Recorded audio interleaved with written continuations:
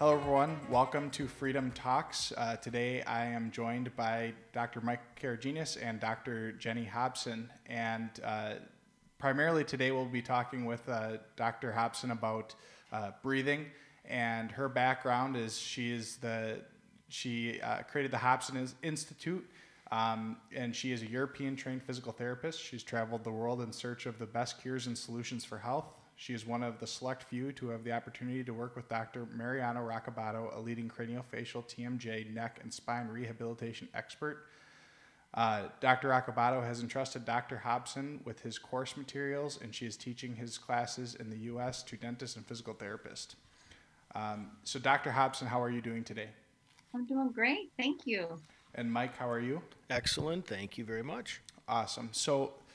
Largely today, I think we wanted to center a little bit around a conversation about breathing.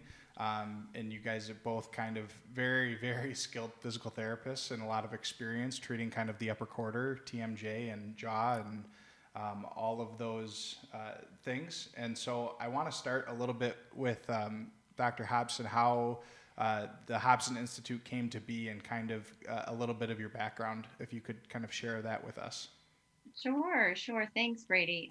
Yeah, I'm a physical therapist, just like Michael, and we've been colleagues for a while. I'm um, specialized in the head and neck and the TMJ region, and I did that pretty early on in my career. And it really wasn't until about 2013. My kids were, I guess, my daughter was 4 and my son was 2 when I realized they had some breathing issues that were identified by a dentist that I had known, but I went to a sleep apnea conference here in Chicago where I have my practices, and I learned all about the tongue. And as crazy as it sounds, I'm a TMJ physical therapist, but I didn't realize how important the tongue was to stabilize the airway and to stabilize the jaw position and the head and neck posture. So I ended up learning how to become a myofunctional therapist on top of being a physical therapist. So that's really what started this whole conversation. Was I met Joy Moeller, who was a myofunctional therapist that at this sleep apnea conference was looking in people's mouths with a flashlight, and I looked at her. I'm like, what are you doing? What are you looking at? I look in mouths all day. So she was telling me about the palate and the tongue and tongue tie, and how the size of the mouth needs to house the tongue. I began my journey in 2013 and realized that the PT world really did not understand that portion of health.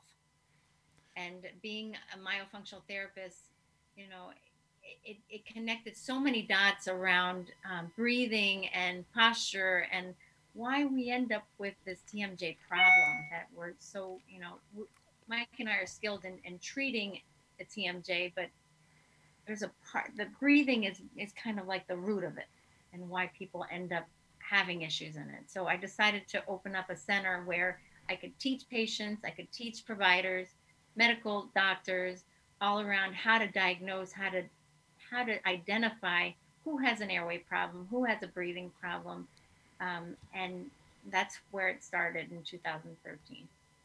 This kind of realization that breathing was a big issue in a lot of people, I was kind of interested if you could just kind of explain to our audience, and to me, quite frankly, just what is the general population of patient that you see coming in? I'm sure it's very wide ranging, but if you could kind of give us an idea of who's coming to the Hobson Institute with issues, what would you say the general patient demographic would be? The general patients are patients that are kind of overbreathers, hyperventilators, people that breathe too often, too much, and a lot of times through the mouth. They might snore, they might have sleep apnea, but they're tired all the time. And I will tell you that I was one of those people in 2013. I didn't realize I was tongue tied. I had my mouth open a lot. I was eating with my mouth parted, not completely closed the whole time. Um, And I remember that I used to yawn all the time. And that those are the kind of symptoms that people don't realize, that yawning, snoring, feeling tired, um, maybe clenching their jaw throughout the day or night, but just always feeling kind of tired. That's a very typical patient, and people are very overloaded with what they do, what they have on their plate, so they keep going and surging through the feelings of being tired, and they think, oh, I'm just working too much, or I'm overworked and I'm tired because of that. Well, there's a lot to it, and when we're stressed, big volume breathing is the big problem in a lot of people, and they're just so not aware of it. After you kind of came to this realization, I guess, what is your kind of focus on the training for yourself, and what have you kind of sought out? And obviously, you're a very accomplished therapist that is teaching other therapists how to kind of treat a lot of these things. And I kind of want to get into both of yours relationships with Dr. Akabato and his teachings and things like that, and where that kind of fits into your training. Yeah, so I became a myofunctional therapist through the Academy of Oral Myofunctional Therapy, the AOMT, and that was an academy that allowed physical therapists to also become myofunctional therapists. So I was very interested because I was treating that area anyway.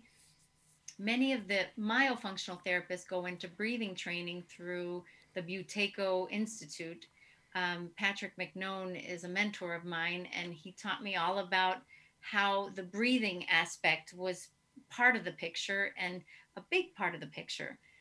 So adding those two aspects to what I already knew about how to restore the body's, head and neck health, it connected so many questions that I had around. I also work on swallowing, and it's one of those things that you kind of take for granted. Breathing and swallowing is, you don't think about it, you just do it. And many of us that are tongue tied don't do it naturally without tension in the face and neck. And so if you swallow, each time you swallow, say you swallow 15 to 2,000 times a day, and you have a lot of tension in your face because of the way you're swallowing, you're going to end up with TMJ problems. And so that there's an underlying problem of the autonomic nervous system, which is our automatic nervous system, that we address in the breathing training. And so I've learned from many different areas. Buteyko is one, and it's all about improving the volume, making sure that it's the right volume per breath. You know, people that snore and have sleep apnea or have asthma, for example, breathe 3 times the volume of what's normal. And so when you're in an overbreathing pattern, you don't realize it, and your body needs to breathe that big. Just like if you eat too much, your body feels full only if you eat that much. Same with the breathing. So we teach people how to reduce their volume and to improve the amount of breath that goes in and out of their body, and we make sure that we teach them how to use their nose and how to facilitate the diaphragm. So a lot of these mouth and chest breathers, those fast rapid breathers, they use all these muscles in their neck and their chest to breathe, and they don't use their diaphragm, which is the main muscle to breathe. And that activates the fight or flight sympathetic nervous system. And so when you have that system going all day, it changes the way your whole body functions. So there's a lot to it. I learned a lot about the neurology of breathing through the Lois Laney, Dr. Lois Laney from the restorative breathing method that I'm training with her on, and that's all around the cranial nervous system and how to really calm down the nerves that are hyperactive and turn on the nerves that are, you know, underactive. So there's 12 cranial nerves, and there's a pair of them on each side of the brain, and they need to function properly so that we breathe, we swallow, we see, we sense everything, without any any dysfunction. So you mentioned the Buteyko method. Is that pronounced correctly? Yep. And then the myofunctional therapy. The one other one that was on your website was the Laney restorative breathing method. Was that the last one you had mentioned? Yes, and Okay. it's complicated. Lois is a myofunctional therapist and very, very skilled at the nervous system. And um, you know, it's one of those types of therapies that like for example, right now I'm treating a traumatic brain injury patient, and she can't swallow. She hit her head really hard twice, and she can't even swallow spit normally. We've done the Blaney protocol, that type of activating the nervous system, and she's able to swallow naturally now, and she's able to see and gaze and focus now. And if you sometimes you try these techniques on people, and they're a little strange because you have to focus. You have to There's little gadgets that you have to focus on that look like little emojis that make you feel kind of relaxed and calm, and you're squeezing these stress balls, and you got to stick under your tongue, and you might have earplugs in, but all of it all together calms down the nervous system. So it's been a very interesting. I don't know how many years, about 8, 9 years that I've been doing this, and there's the the the education around it, the growth around it is endless, and I'm really trying to get the medical doctors to understand that there is this problem, that people are overlooked, and they think they look fine, but they're actually not. And I'd like more physical therapists to learn more about this, more speech pathologists to understand it, because those are the people that can really help, myofunctional therapists as well. So I'm a breathing patient myself, so I'm trying to better myself to better my patients, and I'm not alone. I'm a pretty typical person in this world, and I know many people that are just like me that are suffering, so we're just trying to reach those people and get them some help.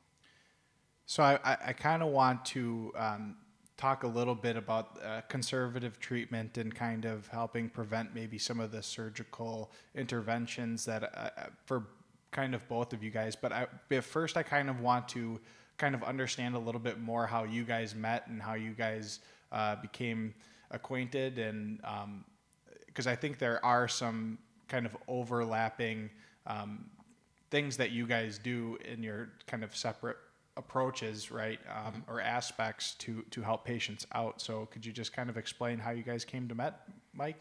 Sure, sure. For my first recollection, of course, is when I was going through Dr. Roccabato's initial course series through St. Augustine, and Jennifer, I think you had completed them already, or were close to completing them, right? That was, I think, our initial review. I love the fact, of course, Dr. Roccabato's from Chile, so they could communicate in their native language, which was fascinating. And the rest of us are like, "What are they talking about? What's going on?" And Yeah. so that was wonderful. And I really think since then we've kind of always stayed connected between just our professional relationship, the American Academy of Orofacial Pain. Um, and of course, Jennifer's doing a fantastic job carrying on Dr. Roccabato's work along with Mark Strickland through the University of St. Augustine. Similar experience for me. I guess for me, what I take away from so many of the great things Jennifer has commented on is Dr. Roccabato wrote a book back in '84 where I think he touched upon a lot of these things that he also mentioned throughout his course, right? But you can only, learn so much from one individual. So I think he did a good job, I'd like to say, teasing our palate, no pun intended, with things like, tongue tie and lip frenulums and parafunctional habits, swallowing issues and how that can affect the neck and the jaw and these types of issues. And of course, Jennifer's taken it to a whole nother level by continuing to look and learn as a myofunctional therapist to add to her repertoire. For me, I look at those things as we've done some videos on this. I look at airway, which Jennifer will be more adept at talking about, Mallampati score, looking at tonsils and, a high, narrow upper arch, all these different things, lateral pharyngeal wall narrowing, things that we might look at to indicate that this is someone who is probably not breathing through their nose as well as they should. And then seeking out professionals. There's a speech therapist in town here, Jenny Herklotz, that's a myofunctional therapist that we will then send our patients to team up in that capacity. Jennifer, what's your recollection of how this all began? I do recall meeting you through the University of St. Augustine, but then I think we did more with the AAOMOP, Right. and then Jan Dommerholt and the whole like teaching all the head and neck. Oh yes, the dry. That's right. Yep. The dry needling, and that's really, we spent a ton of time together learning how to dry needle. And so I went back and taught with Jan and taught the whole class that technique of needling the head and neck of the facial muscles. And I hadn't known about the AAOP. And so I met all these great colleagues that are head and neck PTs. So it's been since that one conference, I think in Las Vegas, I think we were together, and we just really bonded, and it's just been great. Mike is just an awesome person, period, and a great PT, and someone that you can count on and is trustworthy and is always there to help. So I've really appreciated your relationship with, friendship and professional relationship. Same, feelings mutual. Thank you. Yeah, thank you. Yeah, it's kind of fun to see, as Jennifer commented, through, I think it was your daughter you said, right, was the first, so my son is now, well, twins, but is 16. So when he was 3, so whatever, 13 years ago, was realizing, to me, he looked like he wasn't thriving. He was tired by 2, 3 in the afternoon, definitely would go in at night and he's mouth breathing, and took a year to get sort of our pediatrician and some other people on board. Finally took him to an ENT and agreed his tonsils were quite enlarged, and which then, of course, eventually led to his adenoids. Anyway, long story short, proceeded to have his tonsils taken out, and then, had proceeded to, which sounds very barbaric, I know, but Jennifer can extrapolate on this, tape his lips together and help him learn to retrain and breathe through his nose and where to place his tongue and all these things. And I guess to me, what I see evolving that Jennifer can talk more about is, it's, and Brady, you alluded to this conservative concept. Is it possible, had we been more focused on nasal breathing for him and other things, that naturally we could have helped him, reduce the size of his tonsils, and eventually had to have his adenoids taken out as well. All I can say is he's thriving. I think either way you slice it, he's done very well. He's not tired anymore. He's grown, and his maxillary area developed nicely because of his tongue placement and all these things that Jennifer can elaborate on. How many of those conditions like that, or a case like that, Jennifer, I guess, could you explain to kind of our listeners, like, how you would approach that, with the tongue ties? I know there is a surgical procedure for that. Do you try to avoid that? No, you know what? And that's a great question, Brady. My kids were both tongue tied, and my son, who was 2 at the time, he had a posterior tongue tie. Posterior tongue ties, if you know anything about them, they don't look tied. They're kind of deep within the blade of the tongue, and they only pop out if you go with gloved hands and elevate and traction the undersurface of the tongue. It'll pop out. And, I had gone to 4 doctors that do frenectomies. That's the procedure to release it here in Chicago. And they said, oh, no, he's fine. He's fine.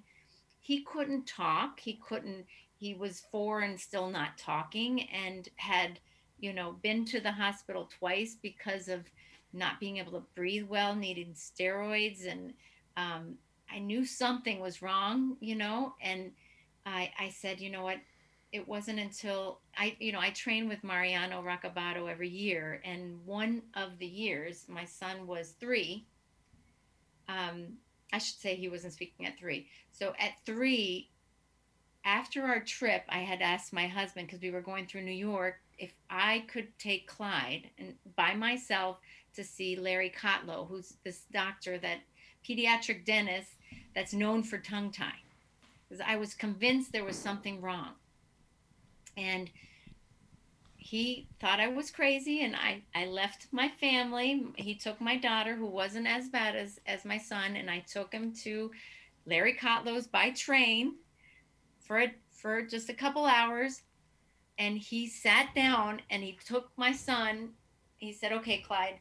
And he took him and put him on his lap, put his head right there, and I had his legs, and I held him down, and he just pulled up his tongue, and he said, "See that? That right there is a posterior tongue tie. That needs to go." And I just started crying. I'm like, oh my gosh. Like, so many people have said, no, he's fine, he's fine. But he could never articulate. He couldn't say Bella. My daughter's name is Isabella. Bella, Bell, Bell. Like, it'd be stuck on the bottom of his tongue. So that changed everything. He grew I felt like he grew like 6 inches that year. It was like insane. Like, this whole area and the growth hormone, he was able to, I mean, we worked on his myofunctional therapy, we worked on breathing training, we taped his lips, we use breathe rights anytime they're ever congested. And they both needed tonsillectomy, adenoidectomy, and I worked with a very skilled myofunctional therapist, and she and I avoided the surgery. We got them deswelled. So you can change the life of your child. And I'm talking to every parent out there. It's one of those things. The doctors all want to just cut things out. And that does help. It will really help their breathing for a short amount of time until the function starts to overwhelm the soft tissue again and swell it again. That lymphatic tissue will swell again if they don't go to nose breathing. So the taping at night, I know it sounds crazy. There's new tape now that Patrick McKnone has designed that wraps around the mouth so the mouth isn't covered. It's called MyoTape.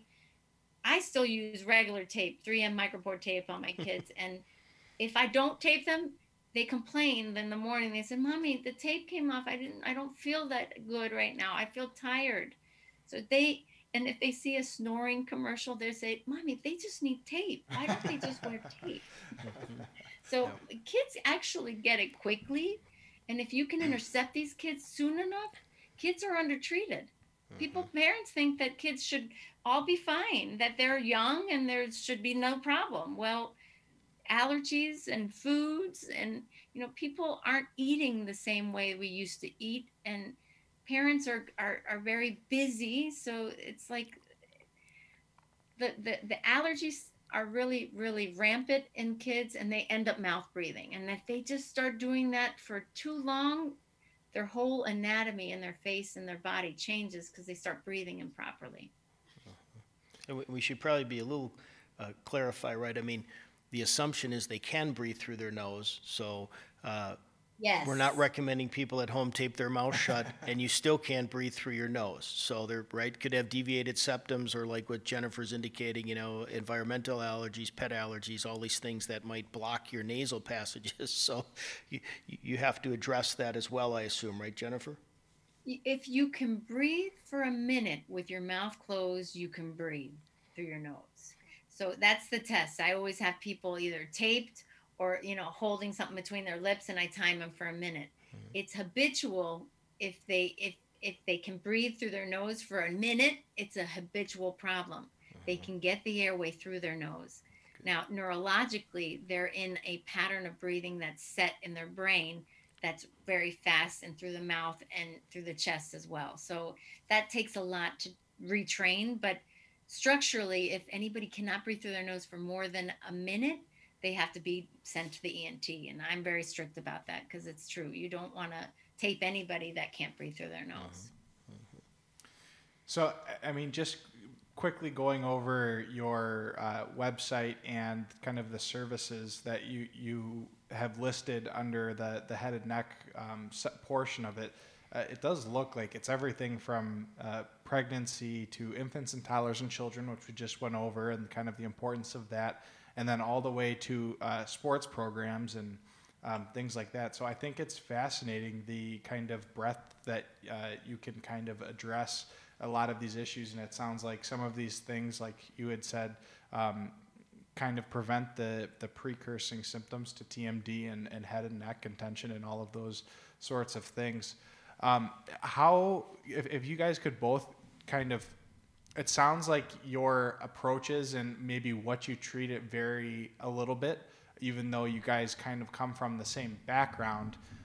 So can you kind of explain, Mike, like obviously you're the TMD guy, right? How much from that angle do you come at most of your patients towards, obviously Dr. Hobson coming at it from most of the breathing portion, but do you treat any TMD patients consistently, or is that more of like an underlying or a symptom of what you believe is the underlying cause that you would treat, Dr. Hobson?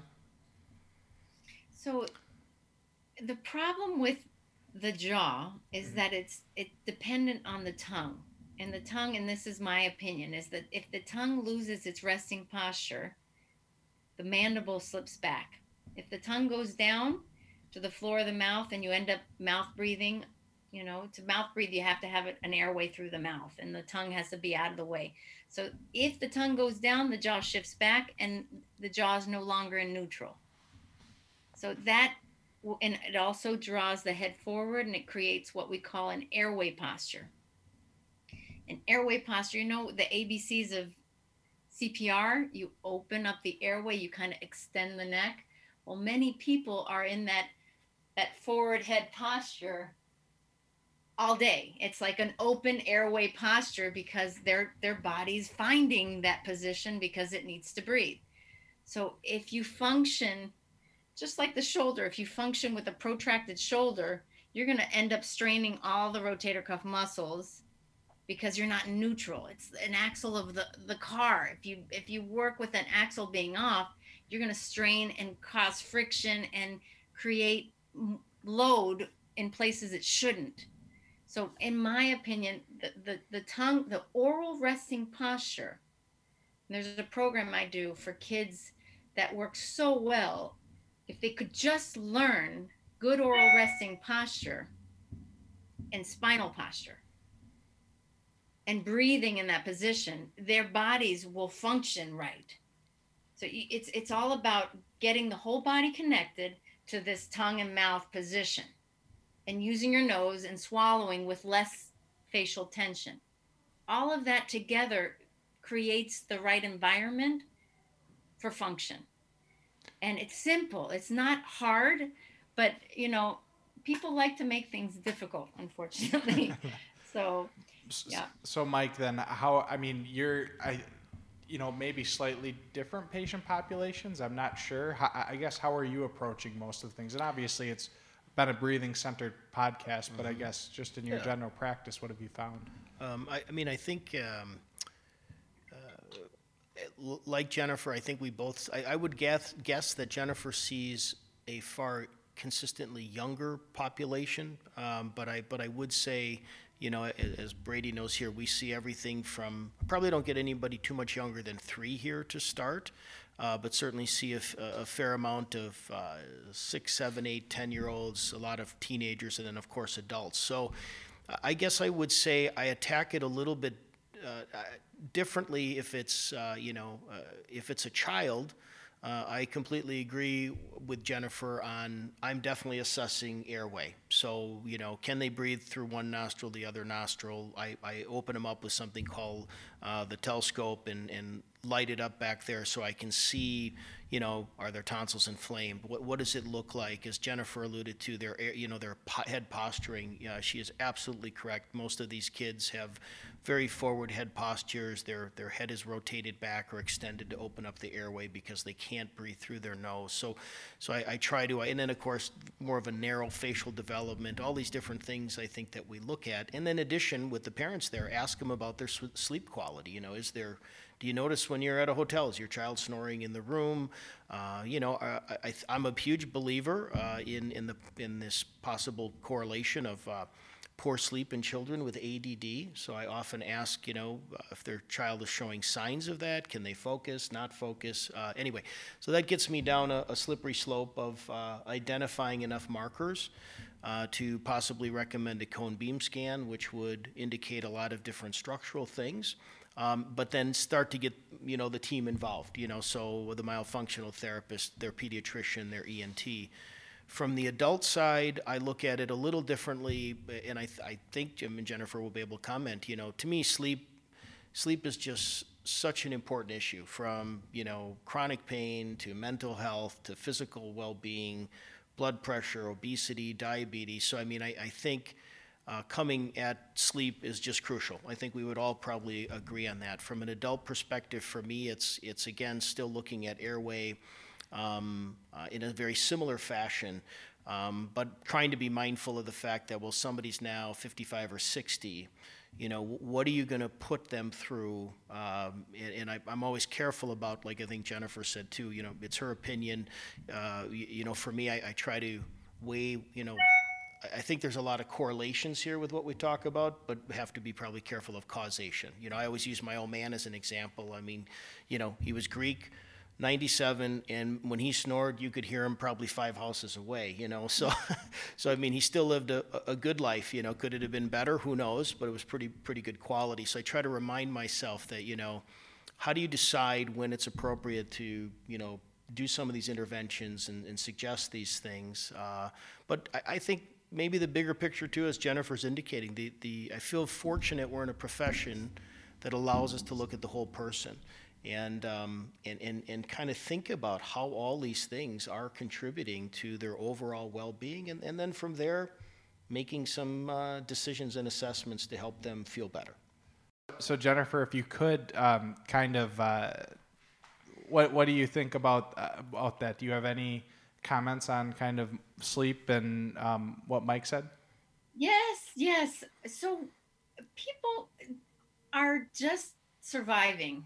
Honestly, I think they're just surviving. They don't really understand sleep. They don't really understand good sleeping postures. They don't understand that their mouth should be closed. A lot of people say, well, I nose snore. Some people nose snore. So when you nose snore, your mouth is shut, right? So what happens when you nose snore? If you try to snore through your nose, it's there's a suction in of air, and it's a lot more volume than a gentle inhale. So that's what creates a negative pressure in the airway, in your nose and your throat, that the airway becomes compromised and unstable. There's a negative, because of the big volume breathing that we have. It creates a negative pressure, and it creates a collapse of the walls of the nose or the throat. And then the tongue, forget about it. If the tongue starts to fall back into the throat, you have another area of collapse. So it's sleep. The most simple way to improve your sleep is to use a nasal dilator, and there's plenty out there in the market. The Mute is something that we like. I kind of like it during the day if I'm exercising, because that's bigger volume for me. If I'm biking, I like to use a nasal dilator. And then tape, some kind of tape. So that's the minimum to make sure that you open up the space for you to breathe through your nose, because many people have it's a URAS, it's upper airway resistance syndrome, when your nose is narrowed and you're trying to really force air through it. And it's like the precursor to sleep apnea. It's not good. And I probably have it, but I'm working to, reverse it. And that's what I really have helped many people is reverse their pattern of breathing so that they don't get deeper into a sicker problem such as sleep apnea or asthma. So right now, I would say that the big sleep is one of the biggest problems that people have, and they don't know it. And that's one of the reasons why I think people are just tired all the time, sick and tired, and they just don't realize they aren't sleeping well. And if they could just open up their nose and make sure they breathe through it, and slow down your breathing. If you slow down your breathing right before bed for at least 12 minutes, it's supposed to reset your brain to breathe at that rate for the rest of the night.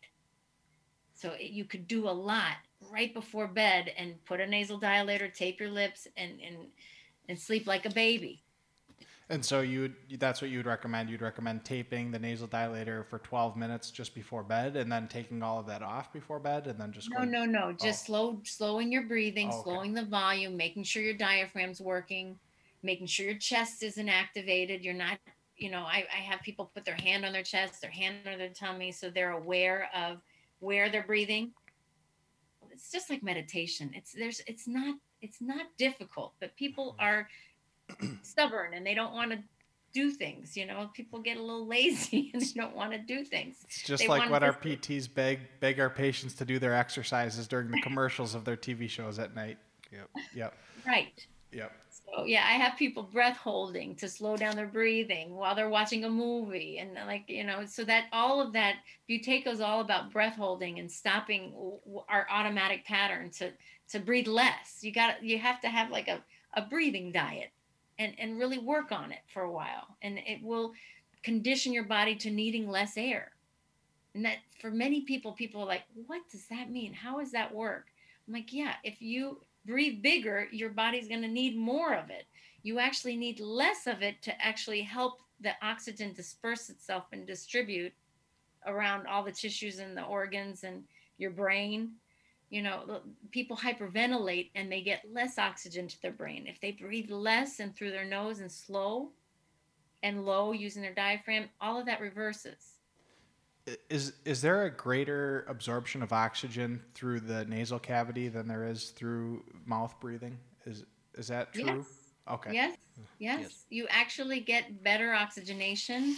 If you mouth breathe, what ends up happening is that your CO2 levels decrease. So there's something called the Bohr effect curve. So when you breathe in oxygen, it binds to hemoglobin. The hemoglobin bond to oxygen stays really strong if the CO2 is low, and it doesn't allow it to disassociate and disperse itself. So the weird part is that you have the oxygen in your body, but it can't disperse itself. It cannot distribute itself. It stays connected to the hemoglobin. So you're not able to actually take advantage of it. So they think they need more air, and it's actually what they need to do is breathe less and slow and through the nose, and the CO2 starts to ramp up to a normal 40 millimeters of mercury, and then your oxygen works well with that environment.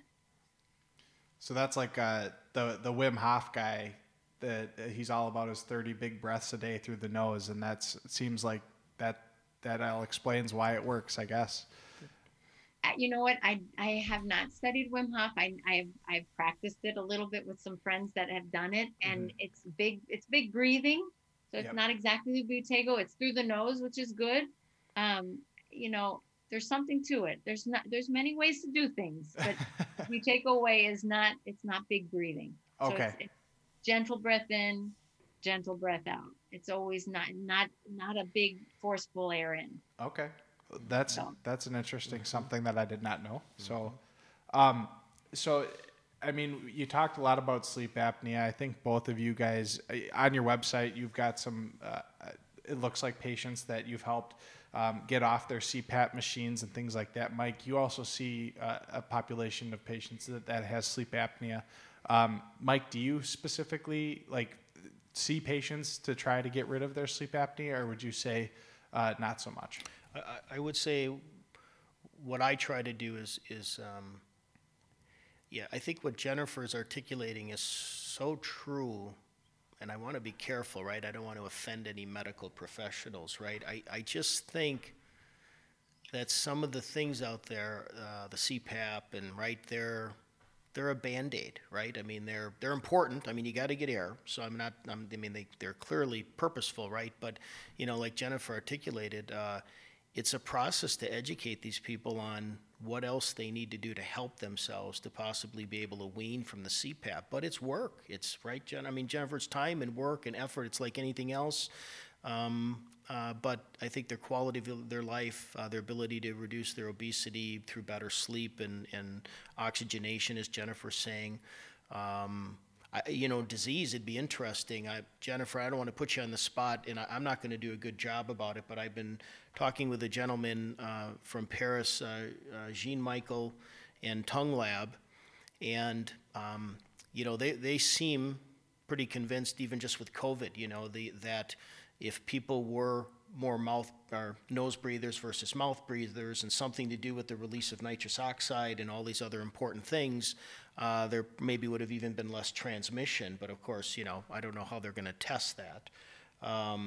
But do you have any thoughts on even just the importance of? Finishing your question, Brady, what I end up trying to do is get them back to their physician to look at. There's so many different ways, like Jennifer said, to kind of to go from this, but I do think it's an art to find some good ENTs and doctors in town that really understand sleep, along with dentists, to help improve the nasal passages. Jennifer's trying to do it naturally. I was at a conference last weekend in South Bend, Indiana, with Dr. Daniel Clower, and Jennifer knows one of the pediatric dentists that was there, Dr. Kevin Boyd, and they had presentations of procedures ENTs will use with a Vivere, which they'll go up inside the nose to basically shrink the soft tissue to see if that would increase the airway through the nose. Then, of course, they could go on and do more structural work to the septum, and everybody's probably heard of sinusplasty and these other things that can be done to help improve. Now, I know those are aggressive things. So obviously I agree with Jennifer. There's things that can be done prior to that to improve their quality and avoid some of that. That would be great, but it takes work on the side of the patient. Can I add to that real quick, Yes. Mike? Yes. Yeah, so, I had been doing Buteyko for about 7 years, and I was a mouth breather, very high, narrow palate, had my bicuspids taken out because I was crowded when I was 12. And I didn't have a cone beam until Dr. Clower was like, Jen, you should get a cone beam. Let's take a look at your nose. Mm-hmm. And I showed him my CT scan. And he's like, oh my God, Jen, your nose, you can't breathe through the right side. And it had been something I had not realized. You just don't realize these things. My sinus cavity, I had a layer of gunk on the right side. Just like, for some reason it was there. Was not sick during the CT scan, but it's one of those things, those cone beams. Mm-hmm. If you are miserable, you got to get one, because you can see what the volumetric measurement of your throat airway space is, how bad and bent your nose was. Yep. I had a bone spur that was blocking my nasal passage on the right. I had no idea. Mm-hmm. I was working nasal breathing and I was doing better. Yep. But it wasn't until like 2 years ago I ended up seeing Dr. Clower's recommendation, Dr. Liepert. Yep. Doug, he was there. He was at the conference. Yeah, nice guy, wealth of information. Yeah. And he has a different way of doing things, because he won't put you under. You can, but I didn't want to be completely put under. I wanted to talk through it. Mm-hmm. I remember at one point he's like, okay, Jen, just calm down.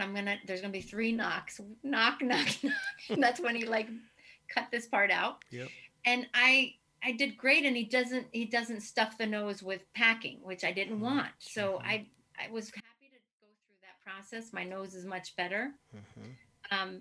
I am not perfect. If my cold hands and feet start to occur, I know I'm like, shoot, I'm mouth breathing, because I'm a mouth breather, that I'm so much better, but I'm a breathing patient, and many of us are and don't realize it. But eating, you have to be good at knowing what foods plug your nose. Like red Wow. wine and chocolate forget it. It plugs me right away. Does it mean that I always avoid it? No, Yeah. because sometimes I want it. Right. So there's that. So it's really it's tricky, but I know what I need to do, and it's up to me, and I'm much better. But if I could be even better, if I avoided certain foods, dairy, gluten, wine, red wine, anything milk, um, chocolate, forget it.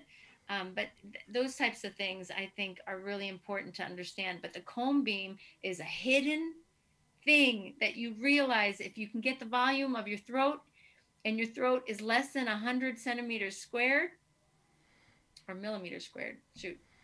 Anyway, the minimum, you don't want to be under the minimum because your body's going to clench to open up that airway space in your throat.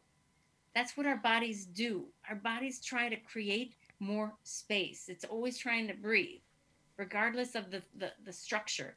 So if you are compromised here, your body reacts by clenching. And guess what that ends up giving you? Headaches and TMJ. Mhm. So if you don't address the breathing and the airway issue, it's like a vicious cycle. But for years I would be correcting people's upper necks, and Rockabado's techniques is all about the craniovertebral angle, getting everything right. But people would pop right back into a forward head because they're compromised here. Mhm. So that's when all that tongue training to the back of the throat, you want the tongue to really support the back of the soft palate so it doesn't drop. And you got to make sure your tongue is flexible. So if you have a tongue tie, you got to prep it. You were asking me about prepping for a frenectomy or a frenectomy. What do I do? I highly recommend frenectomies only if you're prepared. And what that means is you got to be serious about doing tongue training for 4 weeks prior to, and let your myofunctional therapist tell you when you're ready. Mhm. Because you might be doing 4 weeks of kind of not the greatest therapy at home, because it does take at least twice a day a set of exercises that take probably 10 minutes. Mhm. I People don't like doing that. I, But I want if to. they do it, they prep it, they lengthen the tongue so it's ready to be released, and the tongue is used to being up. It's not a tongue that is low and it's used to being mouth breathing, Yep. low tongue in the mouth. You want the tongue to be used to nose breathing with it resting up in the proper position. So we do that for 4 weeks. We we have the patient get it released. We have them come back twice for the next 2 weeks right after the procedure to make sure the wound heals vertically and that there's no reattachment. And then we continue myo for at least a month, maybe Mhm. two. And until they hit their milestones of being able to swallow without tension, rest without tension, um, that their tongue fits, that it's not lazy and weak. Tongues can get toned in the mouth. They can. You can actually make them skinnier, if you can believe that. You can. They just kind of stay weak if they stay inactive. It's a great point, and I want to echo what you said because I feel like, unfortunately, with COVID, during this time where people maybe still chose to get the frenectomies, right, but didn't follow through on the myofunctional therapy and would scar down. So I want to, echo your comment about prehab before, and then crucial after. And in my humble opinion, this is where I have a problem with telehealth. It's wonderful. I can show them where to put the tongue and some of the things to do, but I still don't think there's anything like having a skilled clinician work intraorally to, work the floor of the mouth and the incisional area. I don't know if Jennifer agrees or disagrees, but that's the only thing. It's a commitment, and I wish people would, not saying they don't take it seriously, but have to do the before and after so they can have the most successful outcome and not be disappointed having gone through that. Yeah, and it's Yeah. like you have to talk to these frenectomy doctors. Mm-hmm. I have a few on board. There's still plenty of people just releasing Yep, tongues and correct. saying goodbye, and you can do these exercises, and they give them a list, and they hope that they do it. Mm-hmm. And, Like and no one wants to move their tongue when it's cut, right? You're right, like, oh, my right, tongue, So they're scared, and out of fear, people do less, right. And, right? and, and I So think, Jennifer, we're too, like right? their coaches. We're like, you can do it, and we make sure that they do it properly. But there's a lot to softening the floor of the mouth, making sure that the tongue is stretched as long as it possibly can at the right time. We use this little paper that helps us lengthen the tongue, and that we give it to them for home. So we kind of guide them. It heals in 2 weeks. Mhm. Well, the majority of Yeah, it heals yeah. in 2 weeks. Like the sides of the incision will come together. You want to, like, we just saw, we see infants at my practice too, so we see all the way from, right. I saw a 1 week old the other day, Mm. and they had a lip tie. They came, instead of 2 days after, they came a week after their frenectomy, and they had were given exercises from the office, the pediatric dentist. And I said, you know I no one told me they couldn't get in. Mm. You know what I'm saying? Like Mhm. when the front desk doesn't tell you that an infant can't get in, they got missed. Mhm. So they healed that incision, healed. It's like a little diamond that occurs right here, right where they. And normally we work with people that use laser to release, and if the diamond and the lip start to kind of fold on itself, the place where the actual end of the incision will be is lower. So when the baby goes to flange, when you nurse, you need that lip to be completely up against that breast to have a good latch, and not a superficial latch, which ends up hurting mom, and you don't get that much milk. So they ended up having to redo it, but Mhm. that created a conversation to this pediatric dentist that now he understands. I said, I need them 2 days after, because things Mhm. are still open. Yep. And I teach the parents how to kind of reopen things when they need to, and how to traction the soft tissue so that they keep it open as it's healing. Mhm. That's the key. And it's the hardest 2 weeks of a parent's life to go through frenectomy care post procedure. I've gone through it twice. It's not easy. The kids are crying and upset, and it does hurt, but it's for their good, and it's for their airway health for the rest of their life. Yep. Yep. Great point. A great point. Yeah, and so I mean, based on the conversations with you guys and pretty much every other knowledgeable person that we've had on this podcast, I think the broad point is get your group of skilled interventionists, the conservative care, the preventative care. When you do need the surgeon, make sure you have the right community of people around you.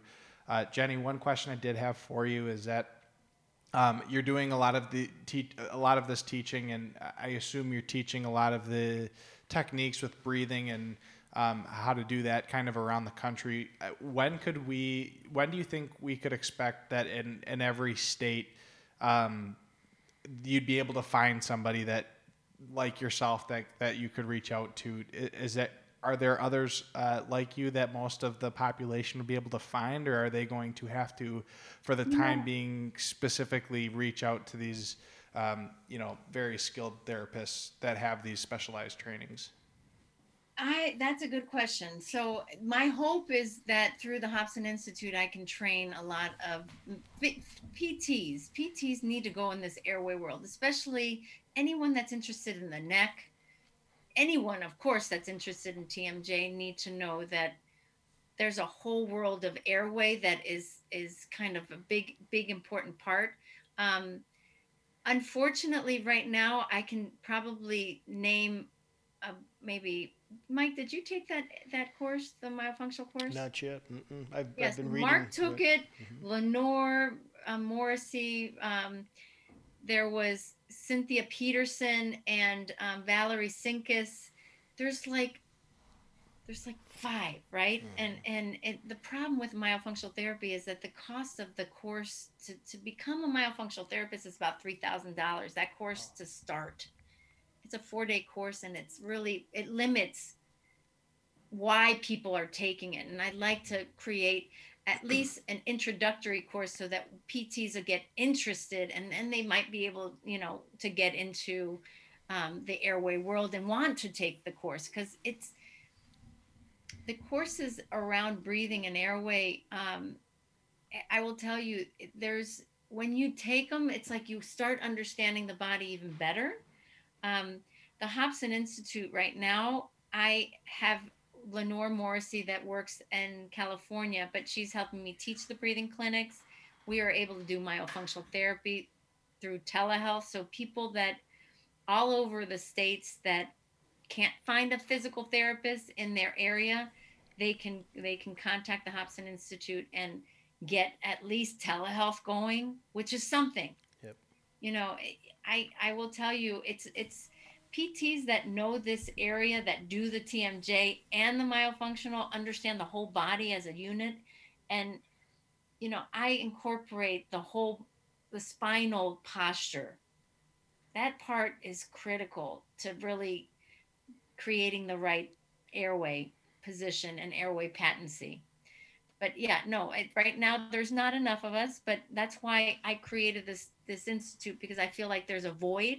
And the courses that I'm teaching, I'm teaching to the public, because I think I really want to help people get through poor sleep apnea, asthma, all those symptoms of breathing. But then my goal is to really reach out to the PTs, the chiros, the medical doctors, the speech pathologists that want to learn from a PT standpoint. I'm open to teaching whoever wants to learn this, that has the proper license to do it. So I think that it needs to grow, and the PTs, in my opinion, are the best to do it, because we understand the whole body as a unit. Well, that's good to know. I wish you luck in kind of spreading that knowledge, because it sounds like it could be critical to a lot of the population. Obviously, like you had stated, most of the people probably have some of the issues and don't address them. So, all right. I think we'll wrap up a little bit here. Dr. Hobson, thank you so much for coming on. Mike, thank you for coming on. Yep. Jennifer, thanks a ton. Good to see you. Keep up the great work. Keep up the good fight. Is there anything else that you'd like to pitch other than the Institute, or anything else you've got going on? You know what? If anybody is suffering through what they know of breathing problems, such as snoring, sleep apnea, chronic fatigue, feeling tired all the time, cold hands and feet, asthma, ADD, ADHD, all those symptoms, I would recommend that they go to the HobsonInstitute.com and go to the breathing clinic. That area, you will learn all the online programs that I have around breathing. And I highly recommend that you start the process, at least online. They're all pre-recorded. It's exactly what I teach in person, or now via Zoom because of COVID, but it's what I teach, and it's a great way to get the material and understand that it's going to take some time. It's going to take some time to reverse. So, and for anybody listening, we'll link all of that information in the episode notes and description. So thank you again so much, both of you guys, and I hope you guys both have a wonderful day.